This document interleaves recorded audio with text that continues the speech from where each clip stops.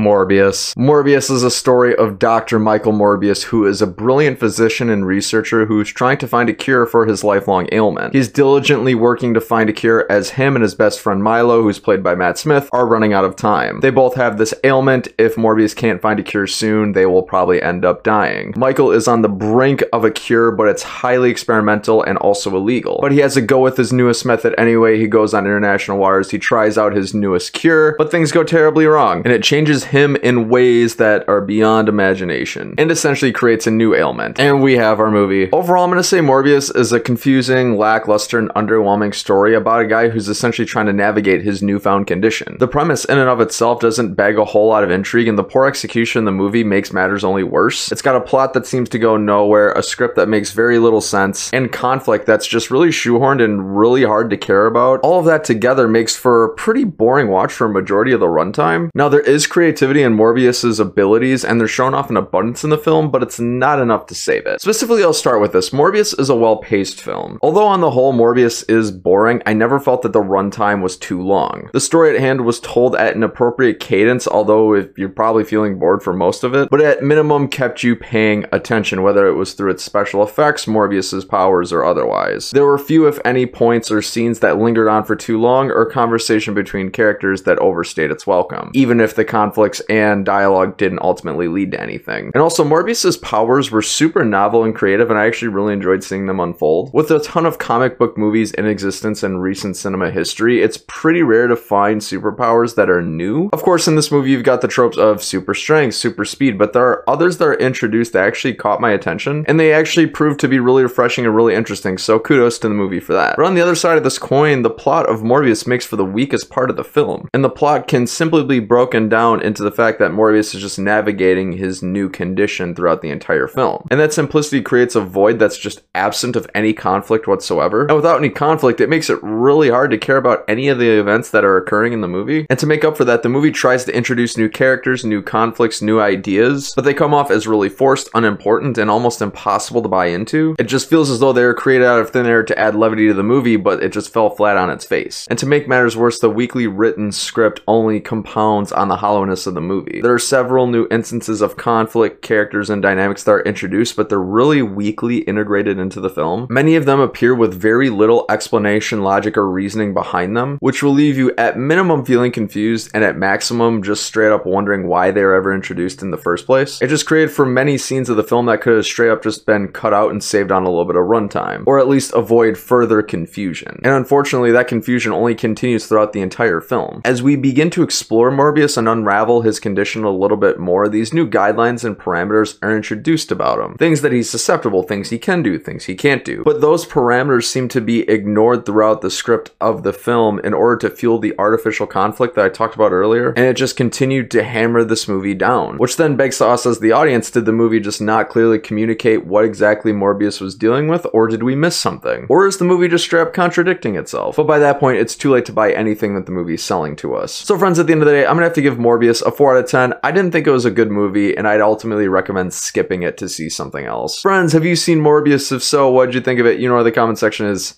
Let me know. Thanks so much for watching another Bankrupt Hippo movie review. If you like this, click right here if you'd like to see more. I've been Bryson. Until next time, have a great day.